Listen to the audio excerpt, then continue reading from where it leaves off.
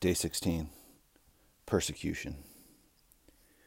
There's been a lot of talk in the North American Christian church about persecution.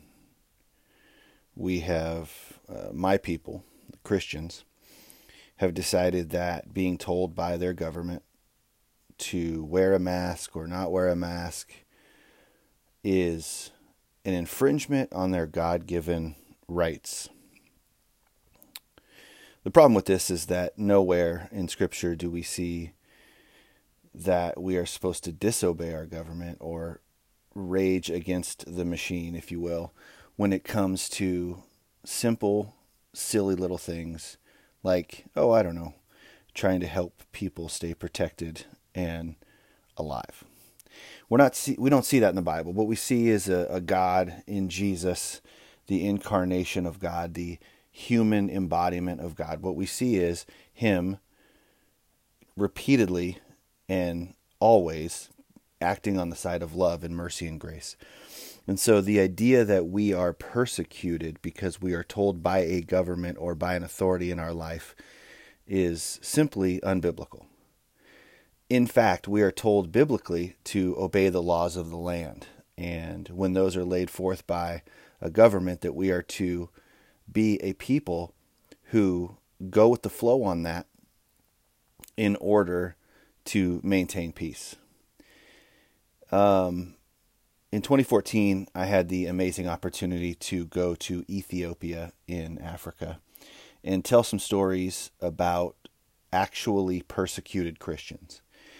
And I've recently gone back and revisited that footage, and I'm going to be releasing that in two different formats. The first format is here in this recording as my daily audio blog experiment, but I'm also going to be releasing that as a short documentary film. And so I hope that anybody that hears this, anybody that can hear the sound of my voice, I would love it if you would listen or watch as I tell some stories about some people who truly were persecuted. And perhaps if you're on one side of the aisle or the other, this will help you better understand. My true prayer is that if you're a person who believes that your God-given right is to not wear a mask and makes other people sick potentially, and I don't know the science, I don't understand any of that stuff, they might not work at all. What I know is that there is a perception.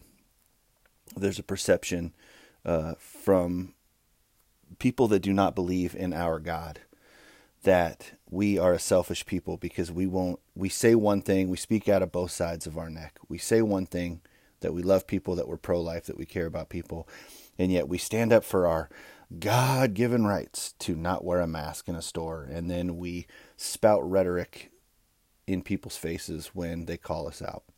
My hope is that if you're on that side, or maybe you're not that, edgy about it. Maybe you're just slightly annoyed, that you'd watch these videos and you'd see what's really happening on this planet as it pertains to persecution, and it will change your heart, because persecution is happening on this planet, and it is horrific.